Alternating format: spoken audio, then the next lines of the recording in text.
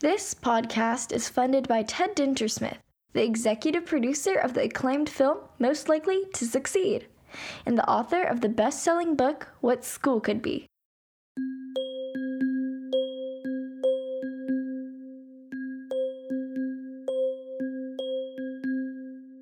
I'm Josh Rapoon, and this is the What School Could Be in Hawaii podcast. Here in September 2020, this podcast series is now speeding towards 15,000 downloads in 40 countries worldwide.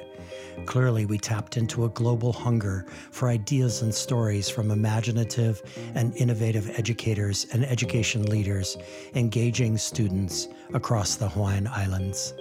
In the middle of a pandemic, we pivoted and took this series virtual. I built a studio in my home on Oahu, and physically distant guests call in via their mobile phones.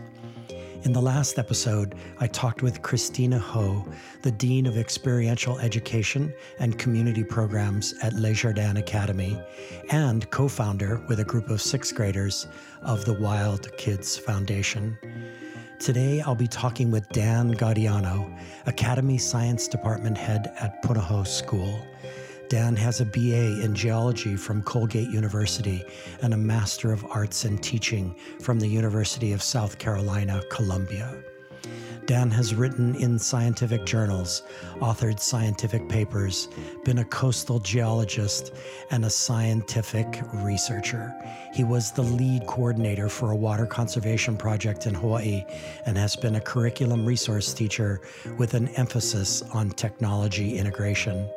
A number of my colleagues have mentioned Dan's seminal presentation on student stress at the 2019 Schools of the Future conference. Most of all, what you get from reviewing Dan's body of work so far is that he cares deeply about kids and learning. There is no doubt that he has a growth mindset and is continually developing his teaching practice. Dan called in from his classroom on the campus of Punahou School. And now, here is my conversation with Dan Gaudiano.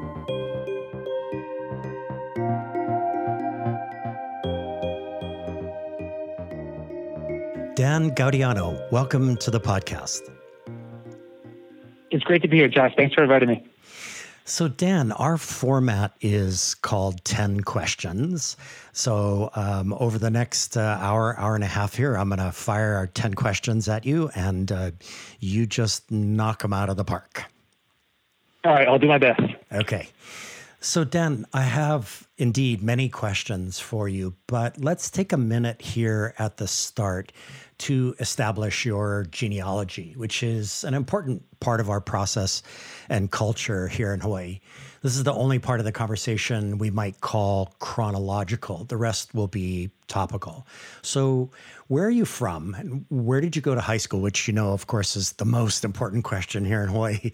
And describe the learning walk that took you to Colgate University, to South Carolina, and to Hawaii and to Punahou School.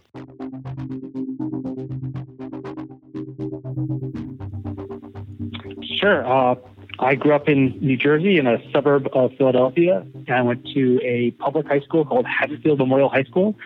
I had a pretty small graduating class of about 150 students, and I really enjoyed school there, enjoyed the science program quite a bit, so I went to Colgate University, majored in geology, and did the pre-med route, thinking that I was heading off to medical school.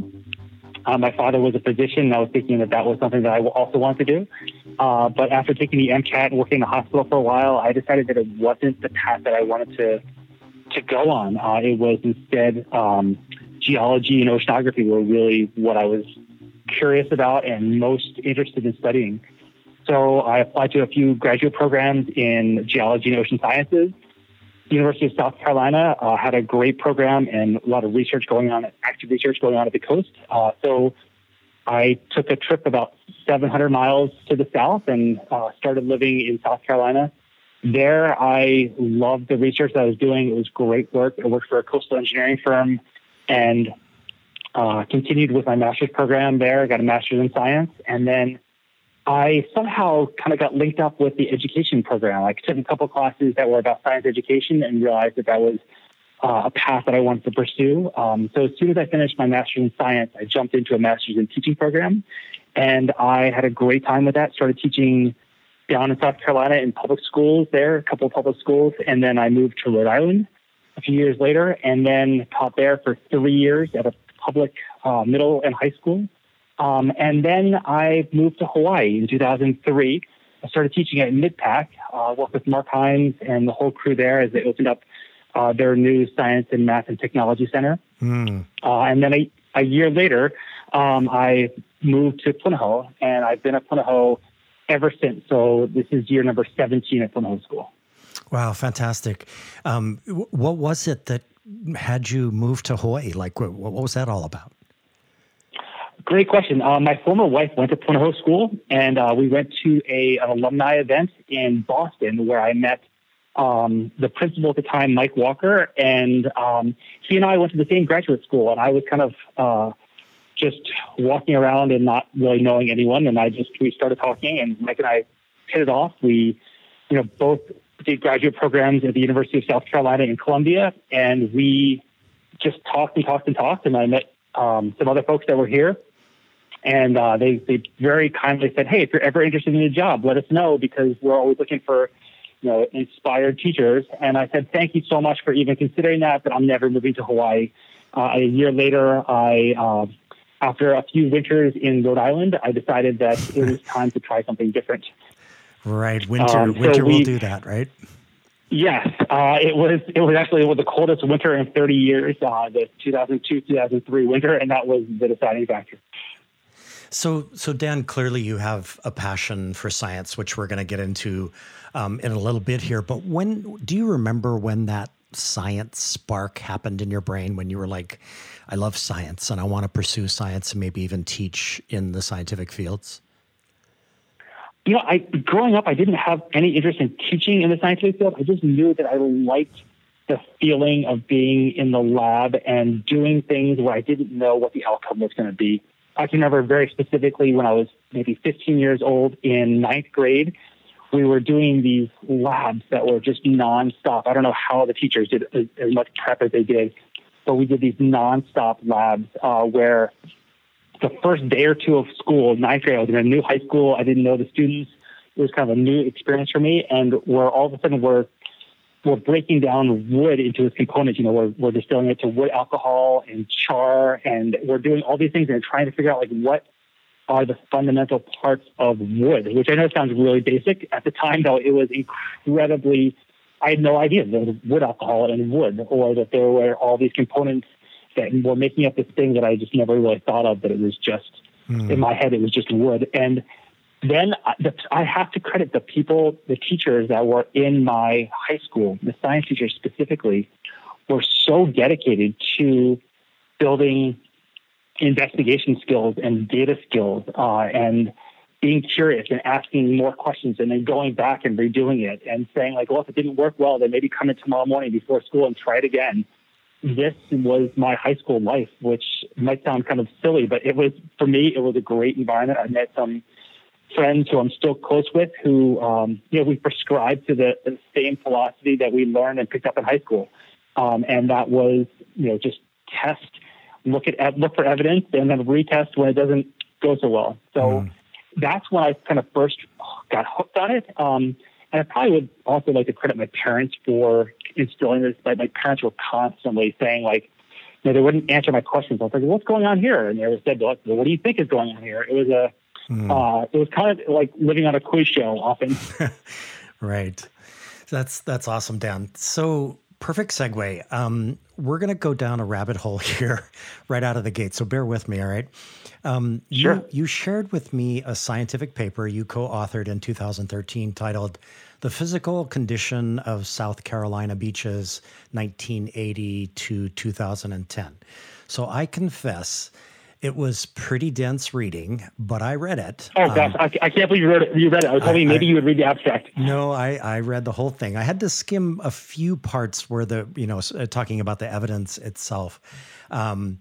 But the top of my head kind of blew off. So go figure why this paper got me so fired up, Dan. But So I'm going to ask this question in two parts. So here's part one. So in 2010, what was the relative condition of South Carolina's beaches as compared to 1980, 20 years before? And what do we in Hawaii have to learn from the management or lack of management of South Carolina's coastal areas? Just like most places in the world, we have rising sea level in South Carolina that is kind of punctuated by large storms which cause erosion. And so we have kind of a slow erosion process punctuated by faster erosion processes on most beaches. And then we have a few beaches that are growing in size, mainly due to an excess of sediment that comes in from rivers that gets kind of concentrated in a few places. So most areas on the South Carolina coast are eroding, and then some areas are accreting. But then we look globally at sea level rise causing a retreat of our shorelines worldwide, except for areas that are explained by glacial rebound. So what we can learn from South Carolina is that management really matters. They were really aggressive in the 1970s and 80s about doing setbacks and setting aside land as preservation areas that they don't manage at all, that are completely natural. You can't build on them. There's no roads. You can access them by boat, and that's it. And they've let them go, and those are going under their kind of natural erosion and retreat, where the barrier islands are moving towards the land. But areas where we built hard structures like seawalls and homes, those are the areas that we're most concerned about. And that's what we see here on Hawaii, right? We see that areas that are built up have, the people are concerned about it because their seawalls are being undercut or the beaches are rapidly going away. But just like areas all around the world, they go through cycles, right? So they have cycles where the beaches build up and cycles where the beaches get kind of taken away, seasonal cycles. But then if you layer on top of that a more decadal cycle or a decadal process where you have low sea level rise causing erosion and causing inundation of coastal areas. So I think that what we can learn from it is just management matters and setbacks matter, and we should build hard structures at the beach. Sadly, we're already down that road, and we are just going to either have to retreat or pay the price of beach restoration on an annual basis, which can be obviously in the tens to hundreds of millions of dollars. Yeah, I think part of the reason why that this paper really struck me was that just a few weeks ago there was a lengthy piece in the Honolulu Star-Advertiser about Waimanalo and about, in fact, a property that's being developed for apparently President Obama and Michelle Obama, and that there are real serious coastal erosion issues there. And I think it just made the connection, and it was just so fascinating to read, about what was going on in South Carolina, and just thinking that, that there are management issues that are kind of universal. So Dan, the second part to this question is, like, when I read this paper, I was reminded of a conversation I had back in 1997 with my history department chair at Punahou. His name was Mark Hannington. And we talked about his ICE course, ICE, and about the idea of mile-wide, inch-deep learning versus post-hole learning. So what fired off in my brain was this. So it's in an integrated curriculum course where you and I and others are co-teaching. Your science students are doing scientific writing, critical thinking, data-based analysis. My government kids would be studying the public policy implications of your findings in South Carolina, and other teachers, journalism students, would be writing front-page stories about shoreline erosion in the Post and Courier, which is South Carolina's largest paper, and then another teacher's art students would be creating posters that inform South Carolina's beachgoers about the issues, and so on and so forth. So my question, Dan, is about siloed learning. In what ways is Punahou moving towards integrated curriculums, which a lot of folks think is, the truly authentic way to learn? What are some great examples of integrated learning that are possible for other educators to think about and try? I think it comes down to course development and design. I don't think that, I think that if you have a solid course that has that built in, I think that is going to be key to our future learning. Like, I think that moving forward with classes in the science department, my hope is that they can be kind of modeled after an approach where you have not just the science, but you're also looking at policy. You're looking at kind of a full integration. We do have a number of classes that are kind of moving towards that direction that are kind of transdisciplinary classes. We have a Hawaiian voyaging class where they learn the science and physics around, building the Hawaiian canoe, the sailing canoe. And they also, they learn a lot of the social studies. So I think that class gets dual credit for social studies and for science. We also have some classes that are called GSD, the Global Sustainable Development classes, that are also transdisciplinary. I think they're science and social studies also. So that's, the hope is that we can have science classes that are going to have those components built in. The challenge is getting the depth of your science, right, and then connecting it really well. I think I'm very biased in this. I'll just kind of point out my own biases. Like, I teach this class called AP Environmental Science, and that class for me is the most interdisciplinary pure science class that we have, where it's constantly connected to, geopolitical issues that students have to weigh in on, where there aren't any clear answers, but you have to go and dive into the science really deeply to see what is driving the policy and how those are going to impact human beings on the planet. So my hope is that we can get to a place where all science classes are really connecting to global issues that have, relevance in students' lives. I think that the model to do transdisciplinary classes is a good one, and I think we're learning how to do that better and better every year. So what are your thoughts generally about this debate? I guess it's the best way to call it, but the debate between mile wide, inch deep, and post holing. And I remember, Dan, this conversation with Mark Hannington. I think that he had proposed a history course called 1908, and it was going to be, a 20-mile deep dive into the year 1908, and it really caused a lot of conversation, to put it mildly, on Punahou's campus. What are your thoughts about that?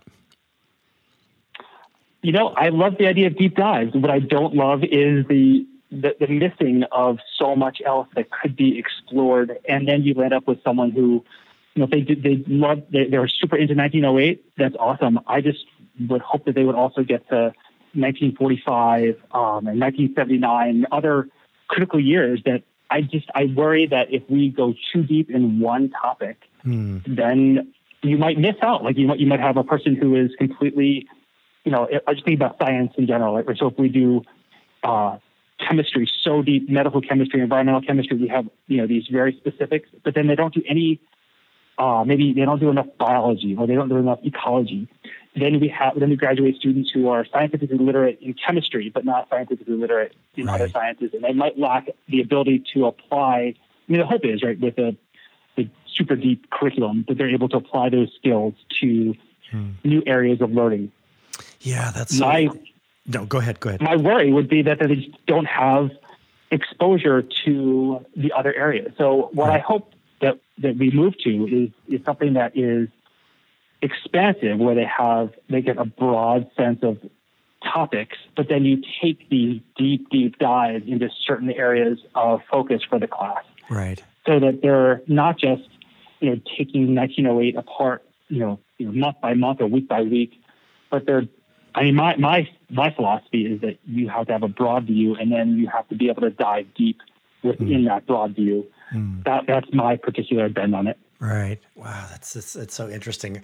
I love the conversation. It's a very, it's a rich conversation that we can have with fellow educators about these kinds of things. I think it just fires off a lot of sparks in people and gets them thinking about their own particular practice and their philosophy of education. So Dan, the voyaging canoe Hokulea's worldwide voyage took place between 2013 and 2019. And the Hawaiian name for the voyage, Malama Honua, means to care for our earth. So the Malama Honua Sail Plan included more than 150 ports, 18 nations, 8 UNESCO Marine World Heritage sites, engaging local communities, practicing how to live sustainably. So you were part of the trip that saw the Hokulea sail in American Samoa and Samoa. So what was your role and your educational outreach, and what were the highlights of that time for you? I forgot that I went on that trip until you just mentioned it. Like, I just hadn't thought about it in a while. It was such an incredible experience. The educational group that went to Samoa, I think it's 2014, it was a group of, I think, 6 of us, wide variety backgrounds. Dave Strang and I, Dave is another science department member. We went there with a few other educators who kind of focused on helping out with whatever we could in terms of educational research, getting the word out to the community. So that process was super exciting. We didn't know exactly what was going to happen. We got there and we had kind of a skeleton plan. And our plan was to reach out to as many schools, work with teachers, work with local museums and community groups. And that's what we did. And it was such an incredible experience. I mean, some of our best connections were so happenstance. Where I would go walking early in the morning, and I stumbled upon some schools, and I would just knock on their door and introduce myself to the principal, and I would just say, like, hey, here's what we're doing. Is there any interest if we came in and worked with your students about what's going on? And then from there, we invited them to a community outreach day there was a marine science center in American Samoa. I forget the name of it, but it was great. So we would try to work with schools. And then we would work with community organizations. Some of the best parts were we got to work with the crew once they arrived, and we got to be part of the ceremony when they came on shore. So the hope was we would work with the crew, work with the community groups, and work with the students to help spread the word about environmental stewardship of our oceans and of our land. And that was, I would say, just one of the highlights of my educational career, like going there and being part of this incredible mission. I felt like we did good work, and I for sure felt like we could have done a lot more. It was very, just exciting, and also a little bit like, okay, what's next? What are we going to do next with this? And then I felt like it was a nice connection back to the classes that we had taught back here. I felt like we had kind of an enriched curriculum because of that. So it was kind of a connection in Samoa and American Samoa. And then what we did was we video conferenced back with my classes, and then also with their teachers did the same. And then we kind of brought back those lessons to our students. And, to this day, it still informs my practice when we're learning about vector-borne diseases like dengue fever, which was affecting the islands pretty dramatically at the time. Mm-hmm. Wow, that's so amazing. So it sounds like, the way that it worked with Malama Honua was that there was sort of a department, if you will, within the organization that was looking at the messages, the themes, the educational outcomes. And then there were these outposts along the way where educators were given the opportunity to sort of carry out the plan, to lay the groundwork before the crew arrived. Am I getting that right? Yeah, that's right. And then so a few folks would come with the advance prior to the crew arriving. And then the crew would stay. I want to say they stayed a week roughly on American Samoa, kind of doing repairs to the boat and kind of getting it all set and stored up for the next leg of the journey. Mm-hmm. And you had a chance to sail on the canoe? Well, we were scheduled to sail, and then the winds were very, very, very strong, and the sea state was the point where Nainoa Thompson just made the call, just the absolute right call. We were all excited and nervous to go, but then they just made the call that it wasn't safe enough I'm a novice sailor for sure. It wasn't safe enough for us to go on the boat on the next part of the crossing. So we stayed there, and then we flew to the next port, which was Independent Samoa, which is just kind of a very short plane ride from American Samoa. Wow. So to be continued then. It sounds like there will be some chance in the future to be able to. That'd be great. We did have teachers that went to New Zealand, South Africa, all around the world as they made different stops. And I think that they got better and better at having their educational outreach. We were the first leg. We were the first group that went. We were the kind of the test team to see how this would go. And then every group after that went kind of built on, learned from our failures and built on our successes. And that was, I think, the model that they tried is just like, we're going to send people and we're going to keep on learning and keep on revising how we do it. Yeah, that's marvelous. So, Dan, you are the Punahou School Capstone Task Force, or you are on that task force. Do I have that right? I wanted to make sure. Yeah, that's right. Yeah, that's we had about a year of, 3/4 of a year of meetings and planning about how to revise Capstone. So here's my question. I've been talking a lot with Hawaii Preparatory Academy's Aaron Shorn about his Capstone program there at Hawaii Prep on Hawaii Island. So I actually didn't know what the word capstone meant. So I looked it up. So Webster's defines a capstone as a large flat stone forming a roof over the chamber of a megalithic tomb. So I want to come at this idea of capstone slightly different than most of our listeners would expect. So let's say hypothetically, Dan, I'm the principal at a large public middle school in Hawaii on Oahu, on the west side of Oahu. And I'm interested in capstone projects and would like to know more from you about what they are, what their educational value is, and what steps I would need to take to get my middle school faculty thinking about the idea. In other words, Dan, you're my new capstone advisor, and this is our first conversation. Oh gosh, that's a big question. Capstone, capstone classes are, this.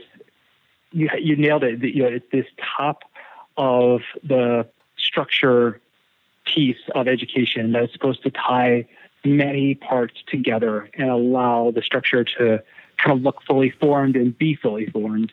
I think that, we do capstone projects you do them in 8th grade, you could do them in 12th grade, you could do them in college and in graduate school. They do them at many, many levels. And I think that you have to take the approach that capstone classes have to be kind of age and discipline and kind of maturity and pandemic related, right? You have to take them where they are, like what is possible at that time. So a capstone project for 8th grade, I would ask, what are the themes that you are hoping to address? I would start with a list of questions, like what are your desired outcomes for this program? What are your hopes for students in terms of growth? What are your hopes to connect with the community with these projects? And then what are reasonable expectations for students to conduct a capstone project? Like what's reasonable and what's manageable and what allows for the flexibility for students to really step out of, their area of comfort. My son is actually in 8th grade. And so I'm thinking about what kind of projects he might want to work on. And it is a challenge, but it's a really good challenge to think about how an 8th grader would intersect with a community need or a community issue that would have significance. It's very difficult to put together projects that are actually meaningful to the community. They can have meaning to the class, they can have meaning to the student, but what I try to look for is projects that are meaningful not just to the educational institution or that individual, but also have meaning outside. And those are hard to come by. Like those are tough. That's what we're always reaching for with our capstone project. So my advice would be build community partnerships as fast as you can, and people where there's an actual need. You say oh, we're here to help you. That's like the least effective way to go. If you address an organization like, oh, guess what? We're here to help. I take the approach of like, hey, do you need assistance? How can we help you? So getting students and faculty to start thinking about how to ask the question, what do you need? Like, what are your current needs? Like, no matter how minor they are or how unglamorous they are, that's the work that needs to get done. So I would say build community relationships where you can, and then find out what they need. Maybe it's them testing. There's community groups that are in need of beta testers for apps, or there's community need for people to run through educational systems that they might be trying out with their classes in the next semester. There's a wide range of actual community needs where it's not a manufactured need, it's an actual need. So that would be my biggest advice and my deepest question to them. Yeah, that's so interesting, Dan. I wrote my master's thesis on service learning, and it was an area of interest, still is, going way back. And I remember thinking a lot about, there was a grand argument underway within the service learning community about the difference between service learning and community service. And the core of that argument was that within service learning, you have to approach the community and find out what the community is thinking about. You can't go just thinking that you're bringing some sort of gift to them. It generally won't be received well.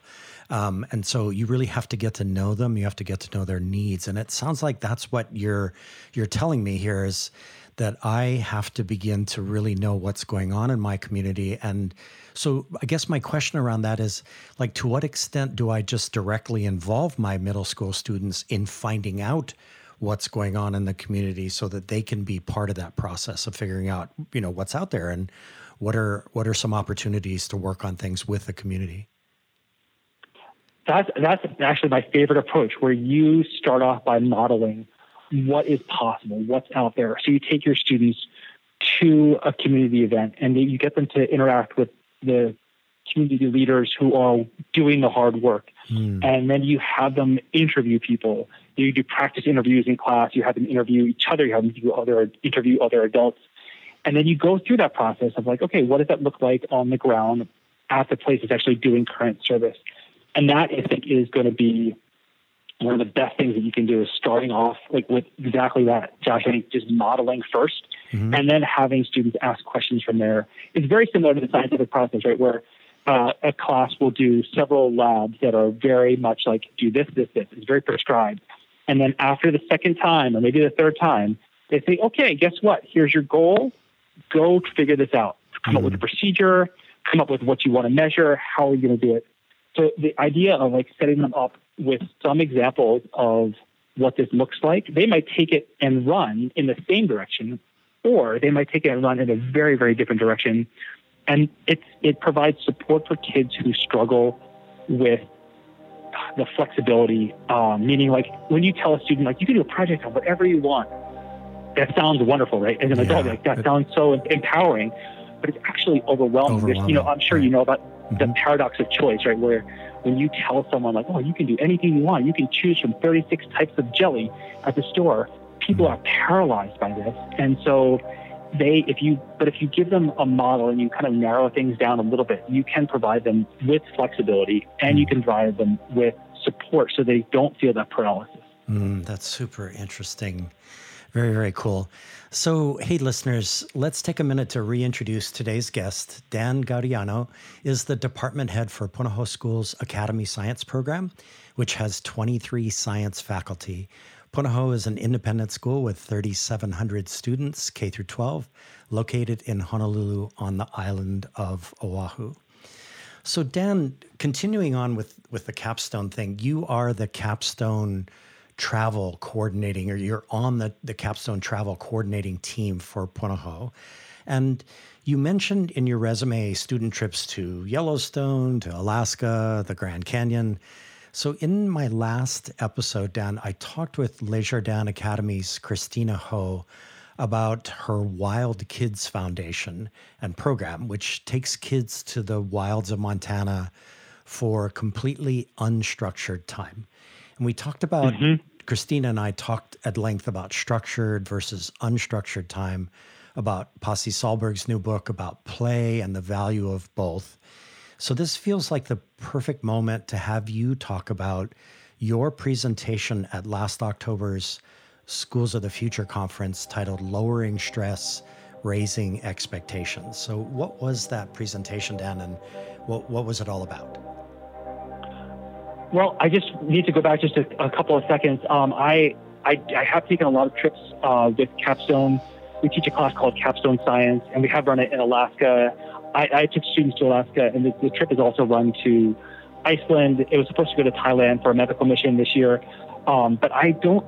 I am on the Capstone task force, but I'm not currently on any type of a travel committee. I do a good deal of student travel through our G-Term program, and then previously with just the science department, we would run science trips. But my philosophy on that is very, very much that you need to immerse students and faculty in those experiences that allow for unstructured time.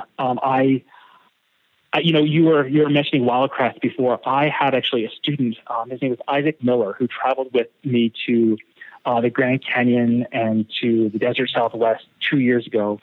And he talked about the Wildcrest as being a formative experience in his life. And it brought me such joy to see him bring that to the trip. This student is a great kid, and he just excelled and stepped up in every way, socially, emotionally, scientifically, every way you can imagine, on this trip to the Grand Canyon, where he got to be really his best self. And sometimes it takes moving students into areas where they're uncomfortable, where it's unfamiliar, and asking them to step up in that context. And they really often do, whether that's like interviewing elders in a Tlingit tribe in Juneau, or, talking with local experts about fire ecology outside of Flagstaff, Arizona.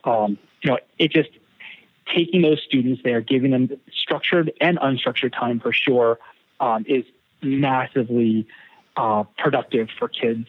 We took students to the Grand Tetons, and we had some downtime, and all of a sudden we had the students were like, Mr. G, can we go snowshoeing right now? Can we climb up this bluff? We want to see what's going on up there. Like, let's do it. And those moments are just incredibly adventurous, but they're also so important to build students' confidence and also curiosity about whatever is going on at that moment. That's so different from the conditions that we have here in Hawaii. But I think it can happen here. I think whenever we've taken students out to local trips here right on Oahu, or whether we go to the Big Island, you can have those experiences here when you take students out. It is a mammoth effort, and the endeavor that goes into it is huge, but the rewards are very rich. I have a travel partner who I've been traveling with for more than a decade. Her name is Tiffany Koch. She's our physics and astronomy teacher, and we put together these trips. We've done it for a long time, and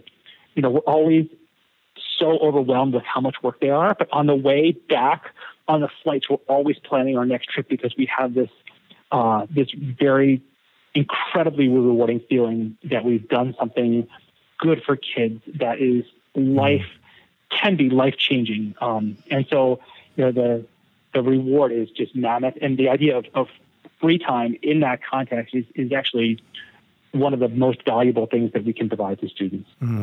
Right. It's so interesting, Dan, how unstructured time can be incredibly uncomfortable.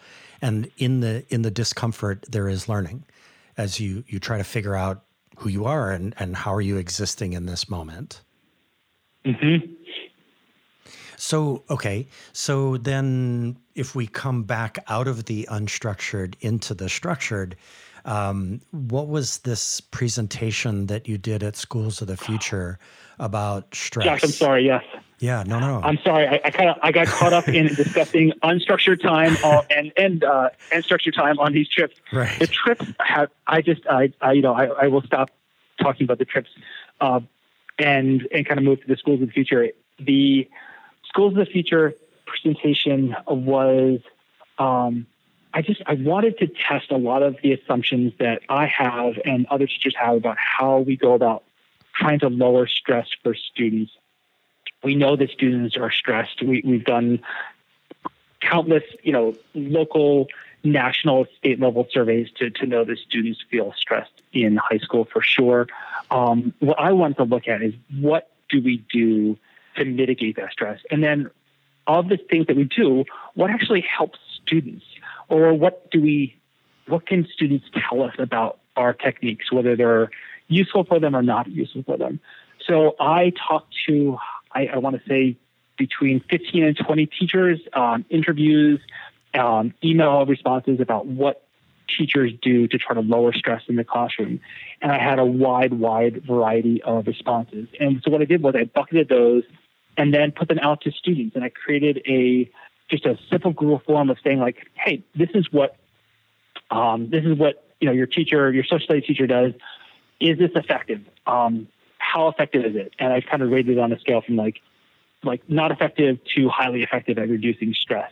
And of course, the idea is not to reduce all stress. There is motivating stress that is totally appropriate and fine that we all feel when we need to get something done. Right. But what we want to do is try to avoid the paralyzing stress where students feel overwhelmed and they can't make forward progress. So we tried to kind of parse that out, and we found that there were very easy techniques that teachers could do that are helpful. Some of them revolve around just calendars, like helping students plan out what things are coming up when, and then providing some level of flexibility. Say that, if you look at a student's calendar and we see that most of the class has, say, a social studies paper due on a certain day, being a flexible teacher and saying like, oh, why don't we have our test the day after or the day, 2 days after? And so we would try to, look at what people were doing and what was effective and not effective. And I don't know if you remember any of the data, Josh, but I think the most effective thing was having a teacher that is aware of student stress was one of the highest rated things that can be done. And to me, that speaks to the relationship piece that teachers know and have always known, is that relationship is one of the most important things that you have going for you in the classroom. But then, of course, being aware is one thing, and then being able to make small adjustments in your classroom that help alleviate pressure points for students. We do this for adults all the time, right? We have certain things that kind of pile up, and we say, oh, why don't we spread that out a little bit? We have flexibility. So at least my philosophy is we should provide that same flexibility to students, trying to move pressure points around where we can so that it kind of alleviates some of that stress. So, Dan, I want to challenge you here for a second, if you don't mind. Sure. Because I went through your presentation in detail, and I think my challenge comes from an idea actually shared with me by Ted Dintersmith, who's the executive producer of Most Likely to Succeed and also the author of What School Could Be, and he's the inspiration for this podcast. So he talks about these kinds of mitigations as the same as the pioneers in their covered wagons putting a cushion down on the seat. That basically what we're doing is putting Band-Aids like yoga and meditation before tests on top of a much larger systemic issue, which is an overwhelming amount of work and pretty irrelevant. Well, I shouldn't say that. Tests that are no longer, at least according to many studies, relevant to student learning. So I guess my challenge is, are we spending time creating these Band-Aids, or are we actually looking at the real core issues here? I think if you have meaningful work that students should be working on, and you can define that however you wish, it's going to cause some stress for students.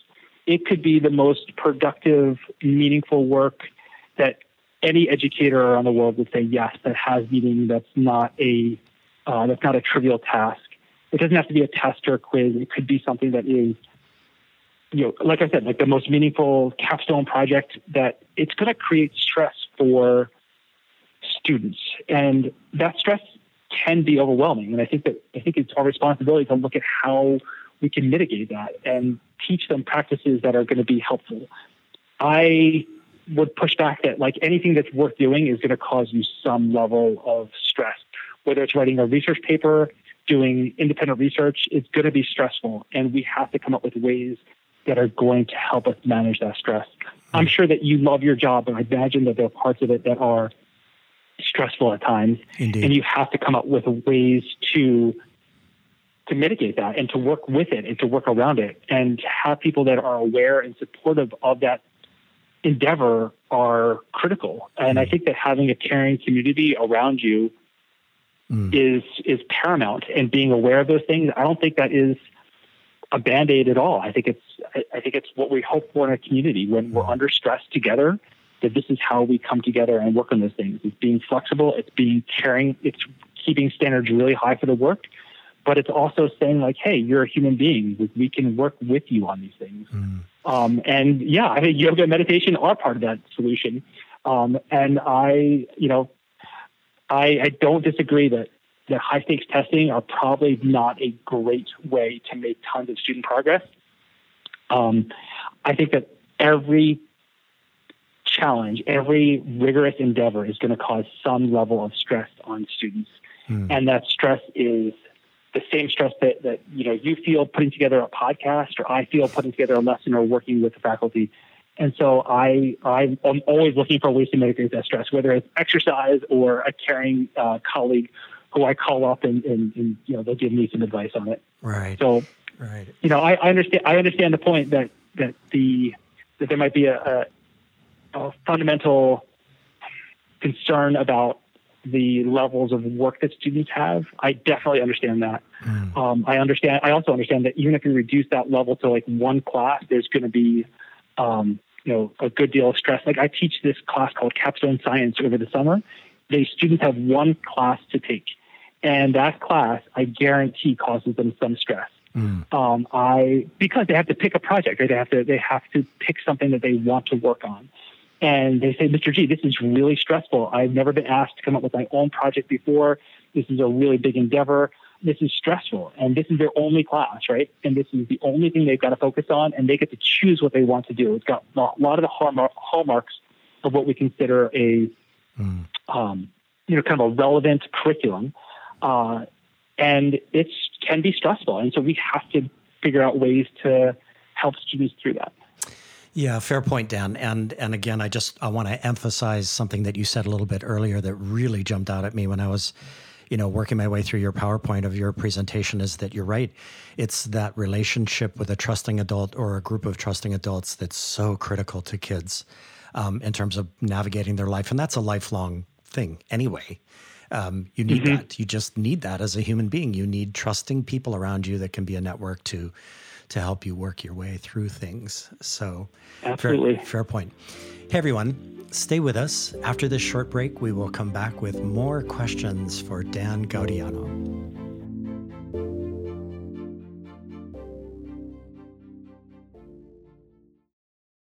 This is Guy Kawasaki. If you want to learn how to be a remarkable person, please check out my podcast, Remarkable People. I interview people like Roy Yamaguchi, Margaret Atwood, Jane Goodall, Stephen Wolfram, Steven Pinker, Ariana Huffington, and Steve Wozniak. The point of the podcast is to help you become a little bit more remarkable. To learn more, go to remarkablepeople.com. Thank you. Hawaii's business people and professionals want to support our public high school students across the state, like me, Law Yagovich, a senior at Ku'uku High School. And Hawaii's teachers and other educators want classroom speakers, curriculum advice, contest judges, mentors, and other support from businesses and nonprofits. The Climb High Bridge is Hawaii Department of Education's official platform to connect the two communities. It's like Match.com, specifically designed to connect businesses and schools. Learn more by sending an email to info@climbhigh.org. That's spelled CLIMBHI.org. Hi, friends. Toy Hirschman here from the EntreEd Talk podcast. I am super excited to support the What School Could Be in Hawaii podcast, hosted by none other than the amazing Josh Rappoon. And I also want to give a big shout out to all of the incredible educators in Hawaii who are doing unreal things in the entrepreneurship and design-based thinking spaces. I hope you all subscribe and listen to What School Could Be in Hawaii. And also, hey, why not check out the EntreEd Talk podcast, where we interview stellar entrepreneurial educators and entrepreneurs from across the country and globe. I cannot wait to connect with you.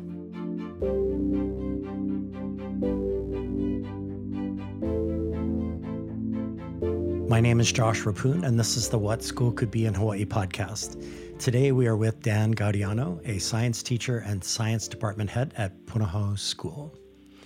So Dan, I want to talk about design thinking. You've been through a Stanford University D-School boot camp, and you did some design thinking training at Punahou School. So here's a two-part question. So part one is, what is your conception of design thinking?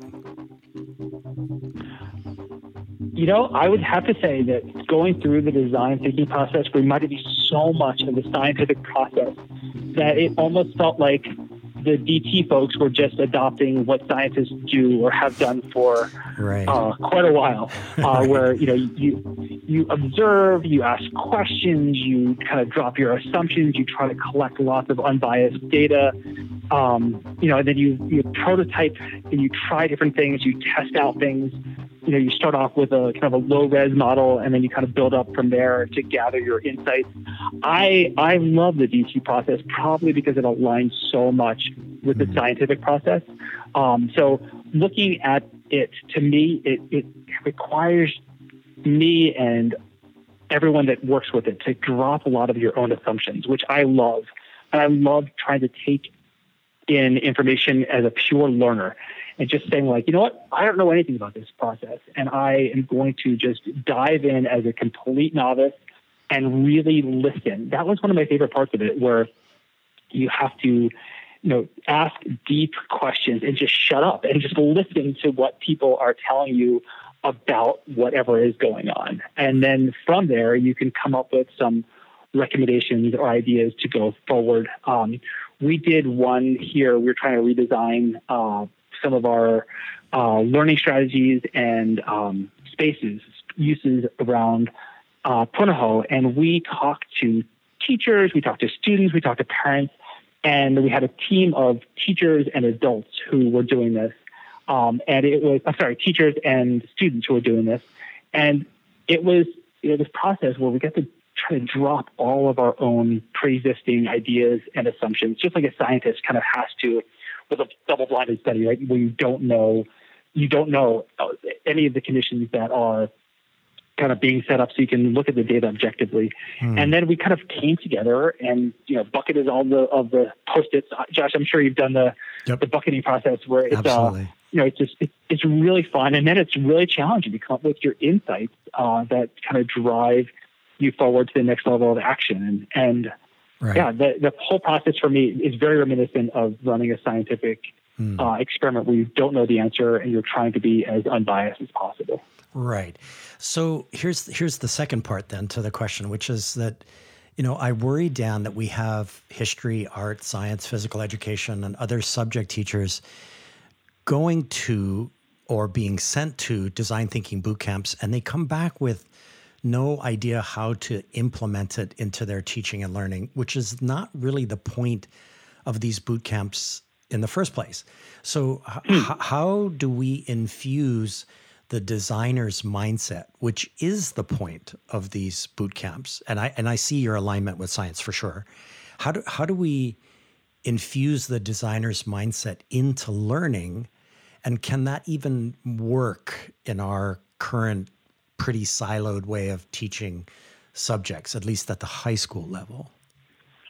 Well, I'm thinking about the class, the capstone class that I teach, that we do infuse a lot of, you know, that the capstone class is very interdisciplinary. Even though it's housed in social studies, it has a lot of connections to other topics and other departments. And I think that's one of the best places where it does infuse itself outside of science, where students have to investigate an issue and use the design process to come up with something that's going to be helpful.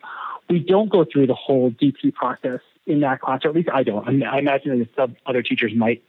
But using the design thinking principles in that class has been incredibly helpful when we go to try to tackle an issue together as a group, or when students go out on their own to do their own independent capstone project. We went to the boot camp, and it was not geared towards educators for sure. I think the few of us that went saw the immediate connection to your classroom, how this could be implemented to help students get to the next level of thinking, of critical thinking, and also empathy and compassion, right. of really listening to others.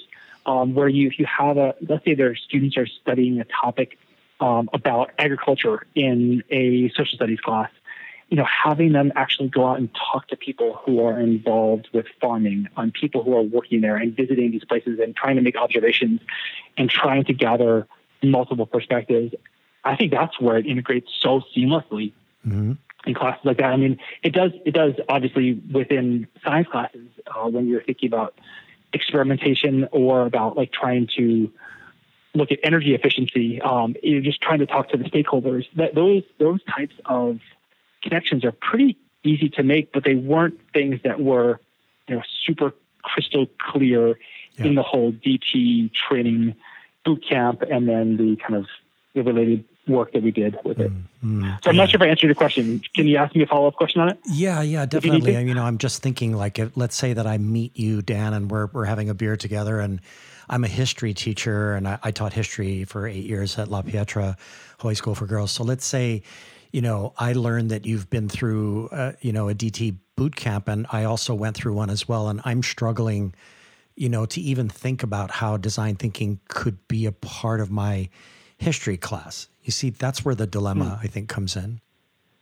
I just think of it as a perfect match with projects, with student-driven projects that are theme-related to whatever topic that you are charged to make sure that the students are going to be working on.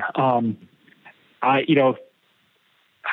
think that's the key right there, is that if I am doing projects, I can make that connection. If I'm not doing projects, I'm not seeing what the connection is at all. Well, Josh, I'm going to ask you, do you think that most schools and classes are not doing at least a decent level of PBL, or do you feel like it's almost all just straight content? I mean, what's your impression of the kind of the state of the classroom today? I'm stoked that you asked me that question. Dan, I am filled with hope in this particular moment here in the end of the summer of 2020, that here in Hawaii, across the Hawaiian Islands, public, private, and charter, we are seeing an advancement of project-based learning like nothing I've ever seen in my entire life of paying attention to education, and that goes back 3 decades. I'm really hopeful. And I think that there are some fantastic organizations out there like Kupuho Academy out of Mid-Pacific and PBL Works, which has a really strong local component to it. And some of the remarkable professional development, even that came out of Punahou. I remember, the lab school at Punahou was a very formative thing for me. When I was teaching at La Pietra, it helped me to develop my sense of project. So my sense right now is I'm very hopeful. But we're not there yet. We're not even close yet. But we're getting there. We're moving along, and it just feels good. So if I'm right about that, then these design thinking boot camps that are being done by Oceanet, by Ian Kitajima at Oceanet, and have been going on for years, actually have the potential to really get the kids more engaged because of the ways that you have linked it, for example, in science, that process of empathy and of collecting good data and building prototypes and testing those prototypes and things like that. Then we've really got something that can elevate student engagement. And that's the hope. We have right now in distance learning, we sent them home with a lot of classes, sent them home with supplies to do, home labs.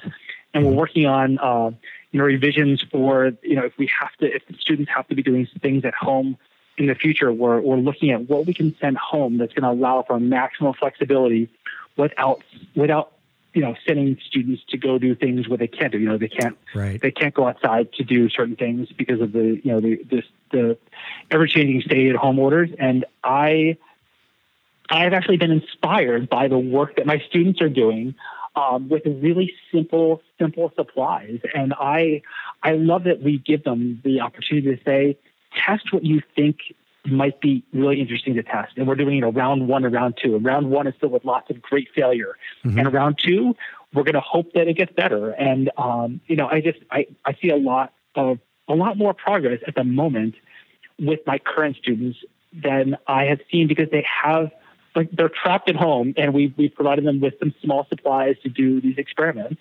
Right. And we just had open house, which is like our parent night. And I got to meet with a whole bunch of the parents. And so many of them have said that they're really glad to have these, small experiments going on. They're just very simple. We give them sweet potato cuttings to do a controlled experiment, change the variables. They grow hydroponically really, really fast. Mm-hmm. And so they could pick what they wanted to test, whether it was changing the pH, or changing the turbidity, or changing a lot of the conditions. And then they're collecting data. And so they're going through the scientific process, but they're doing it on their terms, oftentimes in their own bedroom. Right. And they're taking lots of data. And it's I would say a good win right now. And we're looking to see how we can, amp it up for this next round. And so anyway, I do see the potential right now for students to do some good at-home work. Right. But at the same time, I am always concerned about how much stress this might bring to a family who might be living in a very small apartment. I don't want them to ever feel like they're making a mess in their kitchen and they have to share with 4 people. And it's just anyway. There's lots of complexity to it, but I would say that we're having some real progress, some small successes at the moment, and I feel pretty good about it.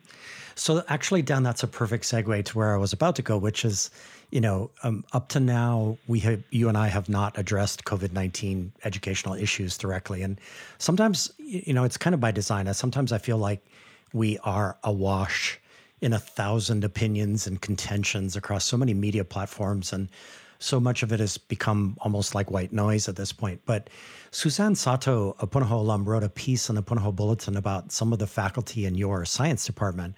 So tell us, or talk to us about some examples with your faculty of super engaging distance learning going on in your department's courses.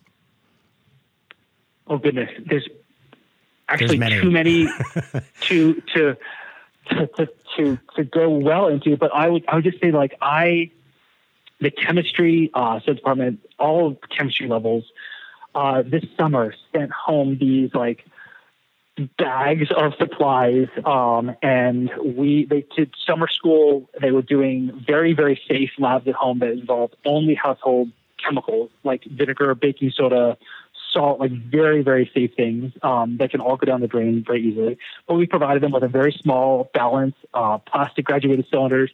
So they were able to do a lot of investigation at home that was, I think, in some ways really great. Every kid had their own lab set up. So they were all collecting their own data, and they would come together in teams and discuss it to figure out what was going on.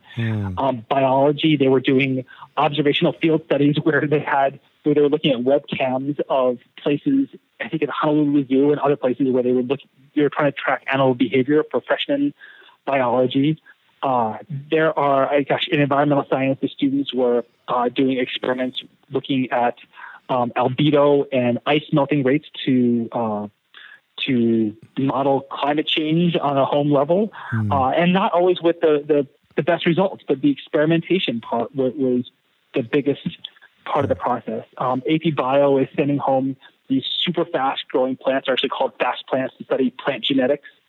There's just such a wide range of experiments that are going on. We have teachers who took students on a virtual field trip to their they've got some teachers there's one teacher has an extremely extensive backyard garden and aquaponics system, and students would engage with him and they would say, "Oh, can you walk over there? Can you show us this?" And they would ask, these questions, and he's copying through his, very, very small farm, like a large backyard, and the students are able to kind of ask questions and engage there. And we even, we had people who brought in guest speakers. And that's one of the biggest wins, is that we're able to bring in guest speakers and have people from any place in the world. We had, a vaccine researcher who's currently working on the COVID vaccine, who video conferenced in from Missouri. We had people from NASA. from JPL. We had doctors Skyping in from all over. It was, there are these really cool things that we can do now that we couldn't do as easily before. Right. Yeah. It's such a fascinating silver lining to this moment, is that suddenly we have access to people where the access was there before. We just weren't, being prompted in the way that we are now to connect with those people. There were spectacular examples, but not at the scale that it's happening right now. And what I love about that idea, Dan, is that it feels like there's a much greater number of people now who are individuals we could call part of the greater education community, because we're reaching out to them in these moments like you describe.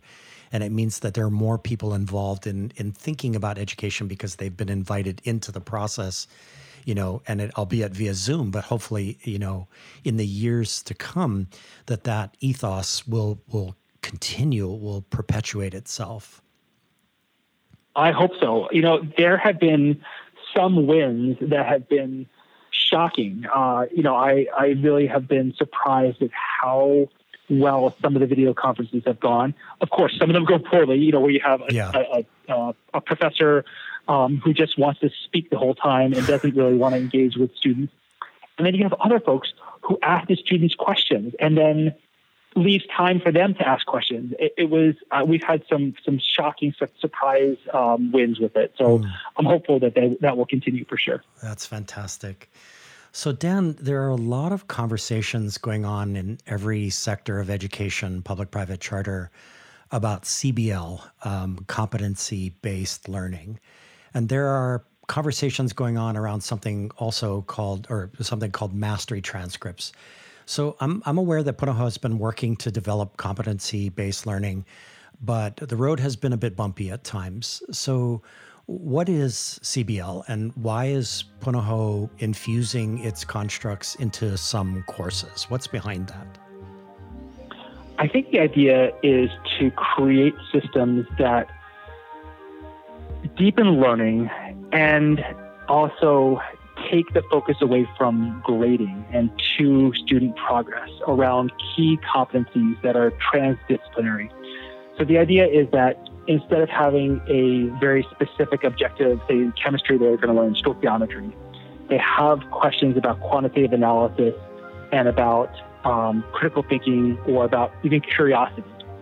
And so the hope is that students will gain competency and some level of mastery in these areas that are kind of larger than just one specific discipline. So there are no very specific, say, biology competencies, but then what we are able to do is we're able to construct these kind of subsets that are more specific to biology that would help students understand what the learning objectives are. So one of the key things that we're hoping for is transparency of what the learning outcomes are going to be. And it's not just students will know this. It will be much more students are able to apply quantitative analysis to a wide range of topics. And so they're trying to have the objectives to be clear, and then students are allowed to show competency at varying points in the semester. So in a traditional grading scenario, you have students who maybe start off slow and they don't do so well on the first couple of projects or first couple of assignments or assessments, and those really weigh the students' grades down. You would say that it would make it seem like an anchor. And one of the good things about CBL is that students aren't tracked or aren't held down by that. If it is a not yet early in the semester, they're able to come back later on and they are able to show that they're competent later on in the semester. The previous not getting there doesn't hold them down. It is a way for them to say here's my feedback about this.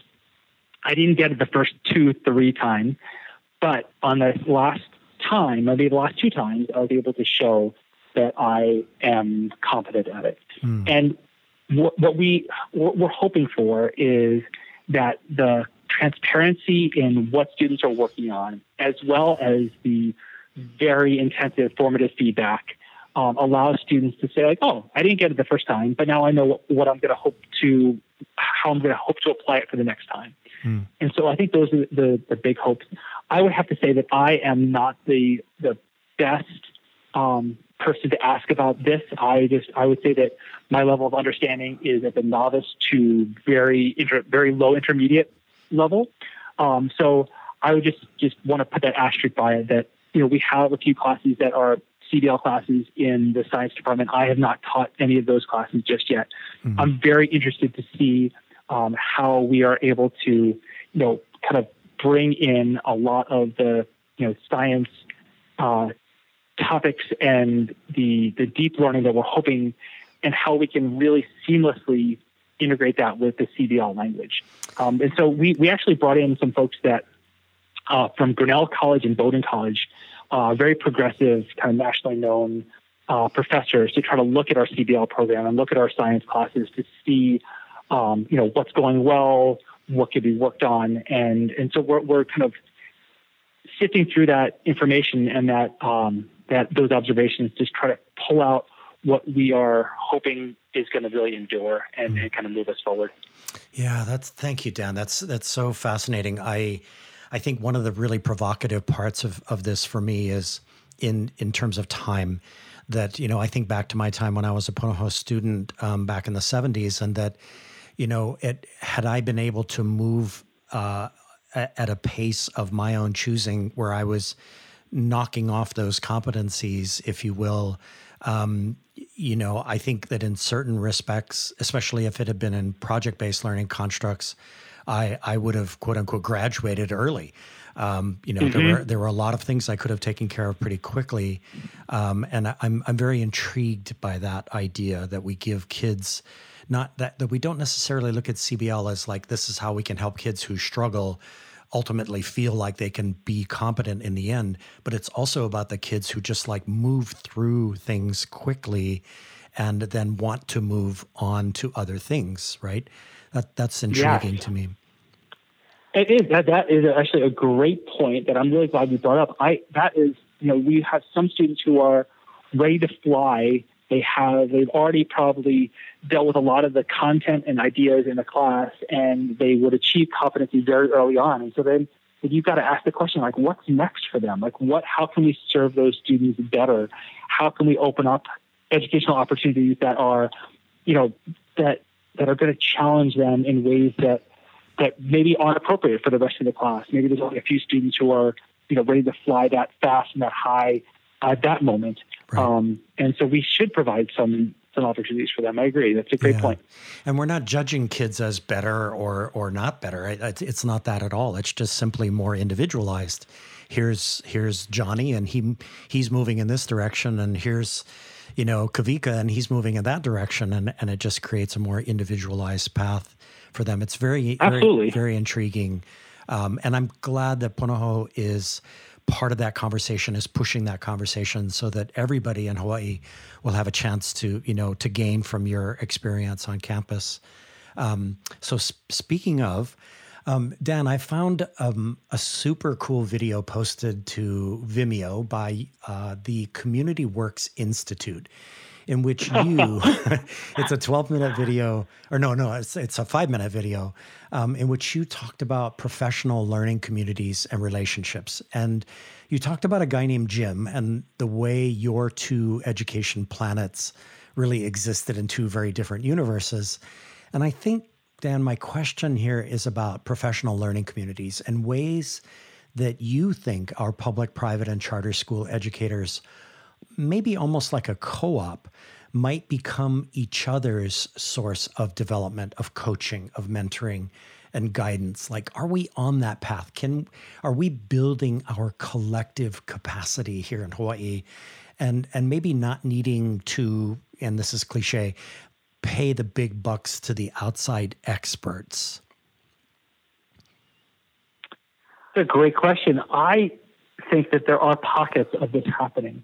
I am embarrassed to say that I am not a great example of creating professional learning communities outside of the community that I currently work in. And I should. I really would love that. I do enjoy the crowdsourcing of these huge topics and how can we work together and consistently work together, not like a one-off or once every semester type of a scenario. I would say that I am doing a terrible job with this, and I would like to improve. I do see that there are opportunities to come together where we don't have to bring in, Daniel Pink or someone to come in and be our. I mean, Daniel Pink's awesome. I don't want to disparage him at all. I think that he's a fantastic speaker, who I'd love to see speak again. But I think that I could probably learn a ton from from public school kindergarten teachers and community college professors and anyone in between. Everyone, I like sitting down together to figure out what we have in common, how people are solving problems, and how people are helping students get to the next level, whatever that next level might be. Maybe it's first grade, maybe it's to have a great job in a trade career, or maybe it's getting a research position as a postdoc, in Iowa. So I think that we owe it to each other to do it. I just haven't done it yet, Josh. And I don't have any great excuses beyond just trying to manage my own work-life balance. I think, Dan, what really jumped out at me when I was watching that short video was where you were talking about, this conversation with Jim, and he mentioned something about like the kids go outside to, feed the cows or the goats or something like that. And and your thought was like, wow, that doesn't happen at where I teach, and I love that moment. I absolutely love that moment. Like what did you think about that moment? Oh my goodness, that was literally 10 years ago. So that's what I was chuckling before. That was at a Community Works Institute service learning workshop in Burlington, Vermont. So it was this really cool spot to be in, and we had educators from all over the country, but mainly from the Northeast, and a lot of them were from the rural areas of Vermont. And I was blown away at the conditions, meaning like just the changes that they have compared, the differences that they have compared to where I teach. We teach in a very urban setting, and the smallness of some of their classes and smallness of some of their schools and their direct contact with the content, which might have been literally animal husbandry or learning about ecology through farming or through, these composting systems that they developed. That was, for me, eye-opening, where it wasn't an extension of their education. It was their education. It wasn't like, how can we integrate this? It just was their system of education. And it wasn't a traditional school. I think some of the teachers that we were working with were working with students who were at risk. And others were kind of a more traditional school where they had, gardens that were infused as part of their curriculum. So what I was thinking at that time, a decade ago, was how do I bring some of these elements of integration back to an urban setting, where we have, 100 students apiece, and how do we make what feels really small and intimate accessible for a larger number of students? Wow, that's awesome. An ongoing question that I'm still battling through currently. But there you have it. I mean, out of that conversation came something just absolutely huge. It's an incredible concept. Dan, who am I? I often say that, and I often tell myself, Josh, don't be stupid and naive. But, this idea just popped into my head while you were addressing this question that, if you, and this is just a suggestion, I know this sounds very weird to be making a suggestion to you, but, if you were to put together a public-private charter and even homeschool study group around your Schools of the Future presentation from last October, that would be fruitful, because what you're dealing with in that presentation is absolutely crucial stuff.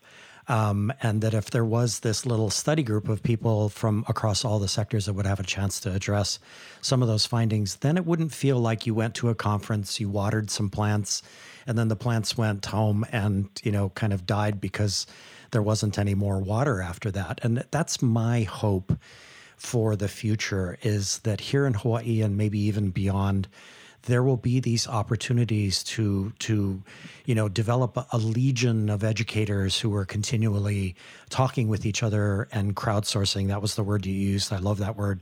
Crowdsourcing professional development with each other. So, who knows? We'll see. Yes, and I think that what we have to do is make that so it doesn't feel like work, like where it feels like it's a rejuvenation, where it feels like it's actually a time that is time efficient, where you use it and then it makes your other time where you're working, you are a better utilizer of your time because you've learned from them, and you're a better steward of students.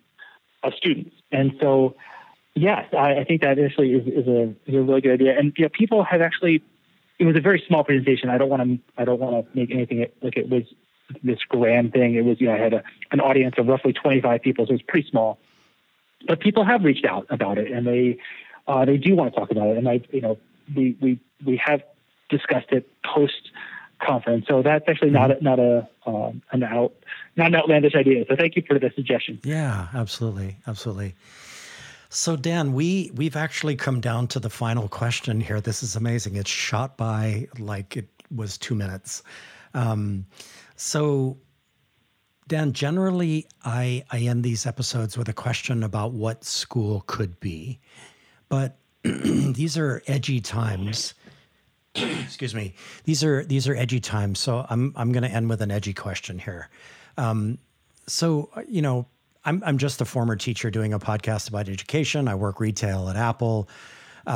So what do I know? But I am in a lather, Dan, about the opportunity cost of continuing to educate our kids in the same way that it's been done since the 1800s. The thought of kids being told over 12 years or longer what they have to learn gets me a little riled up, frankly. And I honestly think if we had reinvented learning back in the 70s and 80s, much in the way described in the article that you shared with me titled Beyond the Classroom, we would have, solved the pandemic already. We would have solved deep divisions within our culture in this country. Kids would have solved these issues and maybe even climate change already decades ago. So, all right, I'm going to step off the soapbox now so that you can just react to that and add your 2 cents to it. I think that education is just like all of us. I think we're a work in progress. I think my students are a work in progress. I think I'm a work in progress. I think our schools are a work in progress. I think that we are getting better and better at what we're doing.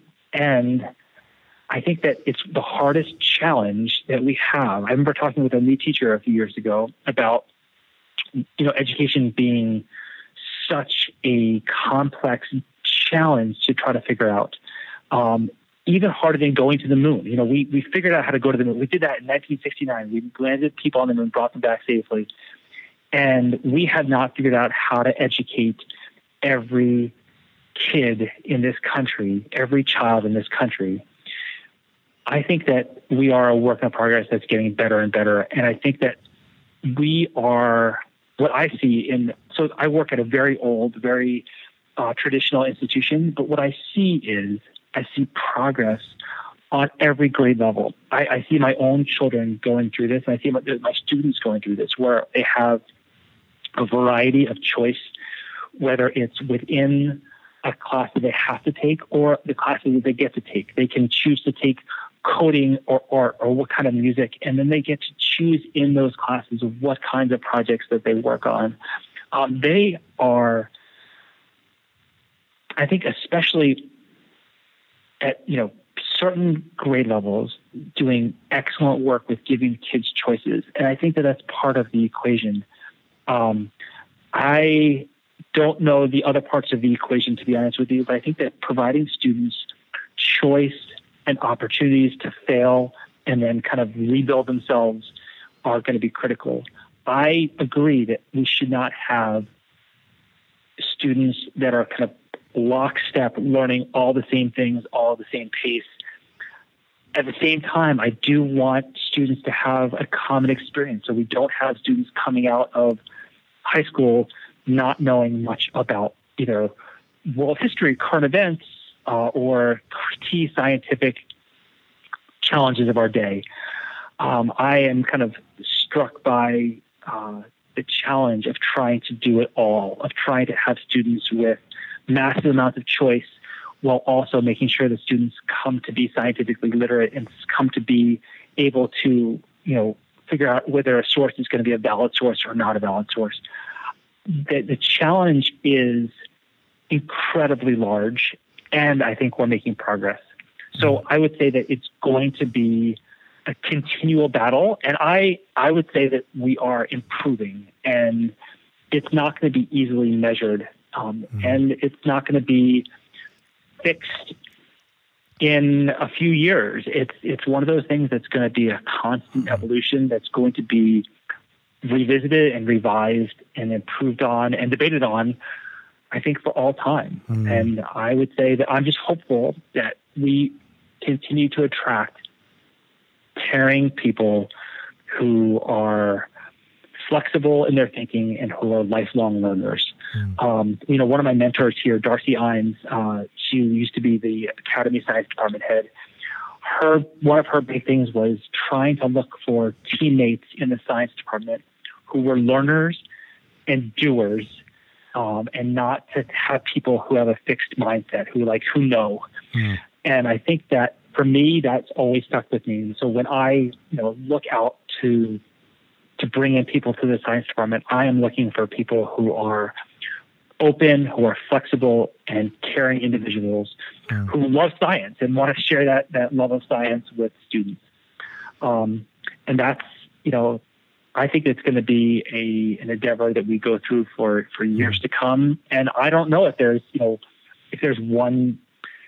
Actually, I would just like to argue that there's probably not going to be one thing. It's not going to be PBL alone. It's not going to be CBL alone. It's not going to be mastery transcript alone. I think it's going to be pockets of areas where they find that work in certain regions, because what works on the North Shore might not work in Hawaii Kai, might not work out in Nanakuli. So I think that we're going to find areas that are good, or we're going to find strategies that work in specific areas that are not going to be universally adoptable. And I would love it if it was universally adoptable. I just don't think that is the system, the complexity that we have to address. I don't think it's going to be something that's going to be one size fits all by any means. Yeah. That's well said, Dan. I want to give a shout out. One of the people that you interviewed for your Schools of the Future presentation was Marisa Proctor, who teaches literature, English literature, and other language subjects at Punahou School. And she was a colleague of mine at La Pietra. I remember in 2016 when she saw the film Most Likely to Succeed, she was sparked by the idea of a public exhibition of learning. And so she immediately implemented something like that in one of her English courses. And sure enough, there was a massive turnout of parents and community members who came to see the student work. And I love the idea that she's part of that work in progress that you're referencing, right? There's so many people who are trying different things and are learning from them and failing and learning. And like her, everybody collectively together is a work in progress. You feel good about that idea? Oh, for sure. Yeah. I just think that it frees you from so much by saying that this is a work in progress. As an adult, as a professional, as an educator, as a student, as a friend, everything. I think that saying that you are a work in progress frees you from so much worry about that you have to be there or perfect. Or I think that if you take the learner's mindset and you adopt that, I think that there's so much that can be gained. And I think there's also an intellectual humility that comes along with taking that mindset. Right. That, I think that it just is, for me, it's one of my teaching philosophies that I always talk about on open house night, is that we are all works in progress. And I remind parents that they are also works in progress. So I don't know, I think that a lot of us did not reach our potential when we were in grade school or high school, and I look at our former president, Barack Obama, who was not a stellar student when he was here. And to me, that's like, he was a work in progress, and he still is a work in progress. And I look at all of us in that light, and to me, it just speaks to, continual learning and an openness to change and to adapt and to kind of be accepting of others. So anyway, that's just my own personal philosophy on it. Right. So Dan, I want to leave you with this one final thought and have you react to it.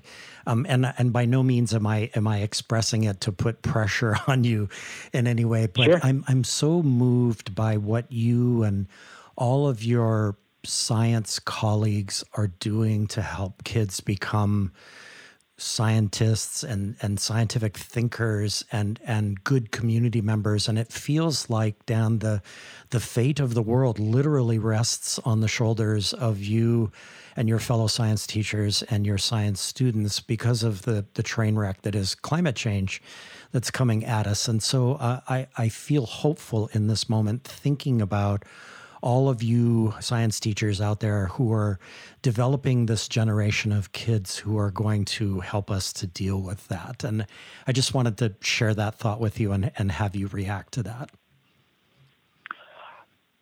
That is a huge responsibility that I feel, especially teaching the environmental science class. I know that my colleagues feel the same way, that we have to do better with scientific education. We have, even of people who are going to be non-scientists, or especially of people who are going to be non-scientists. That is a mammoth responsibility that we take so seriously. And my hope is that as the generation is, the younger generations age into voters and then to, adult citizens, that they are going to take with them the seriousness of this situation. That is, I don't know, I'm kind of like dumbstruck to come up with words that express how difficult and catastrophic it is currently and will be in the future. We don't have to look any further than the west coast of the United States right now that is literally on fire, to see how serious it is. And our students are not blind to this. And I think it's our responsibility to make those connections as crystal clear as possible so that they can be the adults that we weren't. They can be the adults that our generation have not moved on in terms of action about climate change. And so my hope is that as more and more scientifically educated folks come up, the tide will shift. I think the tide is shifting. At the moment, I just feel so sad about the scenario and a little bit gloomy, but hoping that we can shift the tide on a massive scale. And maybe, the seriousness of the pandemic, along with the seriousness of, the West Coast fires or droughts or heat waves, maybe these things will open our eyes so that we can make changes that are going to help mitigate the future. Because, we might be able to handle 2 degrees C, but we probably can't handle 6 degrees C. And, if we continue to do nothing, then we're heading down a really dangerous path. Fantastic. Well said, Dan. So Dan Gaudiano, it has been such a privilege to talk to you today. Thank you for being a guest on the What School Could Be in Hawaii podcast. Josh, thank you for inviting me. It was wonderful to talk with you. I hope that we get a chance to talk together soon and maybe form our own PLC. Okay, that sounds great. You and your family stay safe. You too, Josh. Thank you. Okay. And now it's time for a listener review. This one comes from hawaiiweblog.com and is titled Inspiring Stories of Innovative Educators.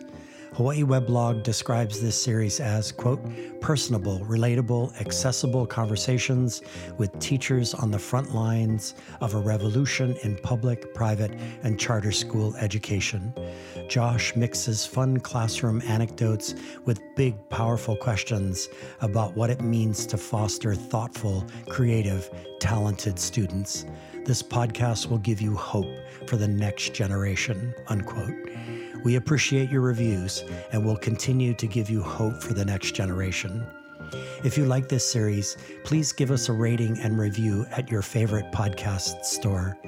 The What School Could Be in Hawaii podcast is brought to you by Josh Rappoon Productions. Your host is me, Josh Rappoon. My editor, show consultant, and sound engineer is Daniel Gilad at DG Sound Creations.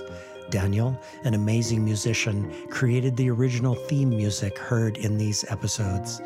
To learn more about Daniel or to hire him for your next music gig, see our show notes, where you will find his email address and Facebook URL. This series is funded by education change agent Ted Dintersmith, executive producer of the documentary film Most Likely to Succeed, and author of the best-selling book What School Could Be. Send your feedback to mltsinhawaii@gmail.com. Follow us on Twitter and Instagram @mltsinhawaii. Finally, please like our Most Likely to Succeed in Hawaii Facebook page and YouTube channel. Until the next episode, please stay safe, wear your masks, keep socially distant, and be kind to one another. See you soon.